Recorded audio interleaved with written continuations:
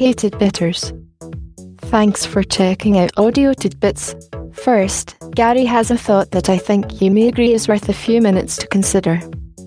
After that, I have included one of Kevin MacLeod's musical selections I'm sure you will likely enjoy.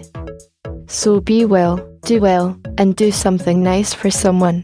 They will appreciate it, and you will feel better for having made a little difference for someone. With that, here we go.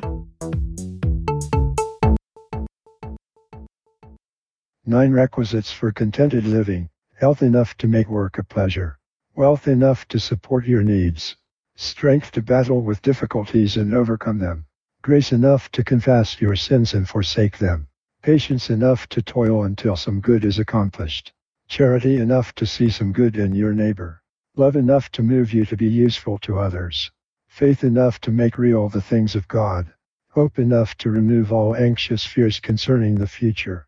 Johann Wolfgang von Goethe.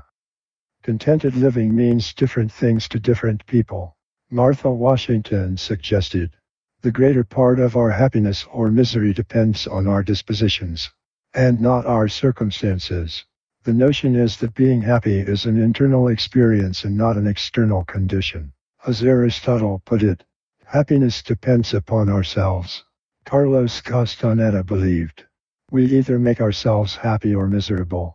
The amount of work is the same." And Ralph Waldo Emerson, "To get up each morning with the resolve to be happy is to set our own conditions to the events of each day. To do this is to condition circumstances instead of being conditioned by them." Woody Allen said, "The talent for being happy is appreciating and liking what you have, instead of what you don't have." Seneca expressed the same perspective in his typically pithy way.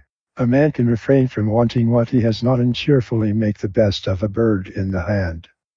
What, then, is your bird in the hand? It's health, wealth, and strength, grace, patience, and charity, love, faith, and hope.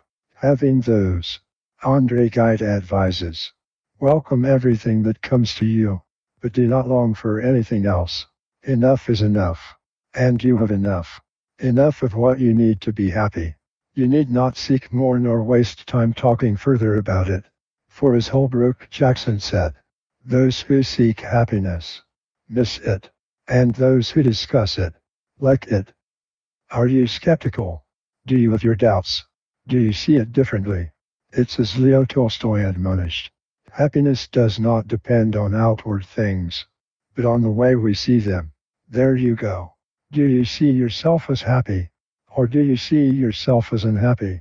You start each day with the opportunity to choose. How you choose is your call. Decide to be happy or not. It's up to you. And the truth of the matter is that you are the only one who actually cares.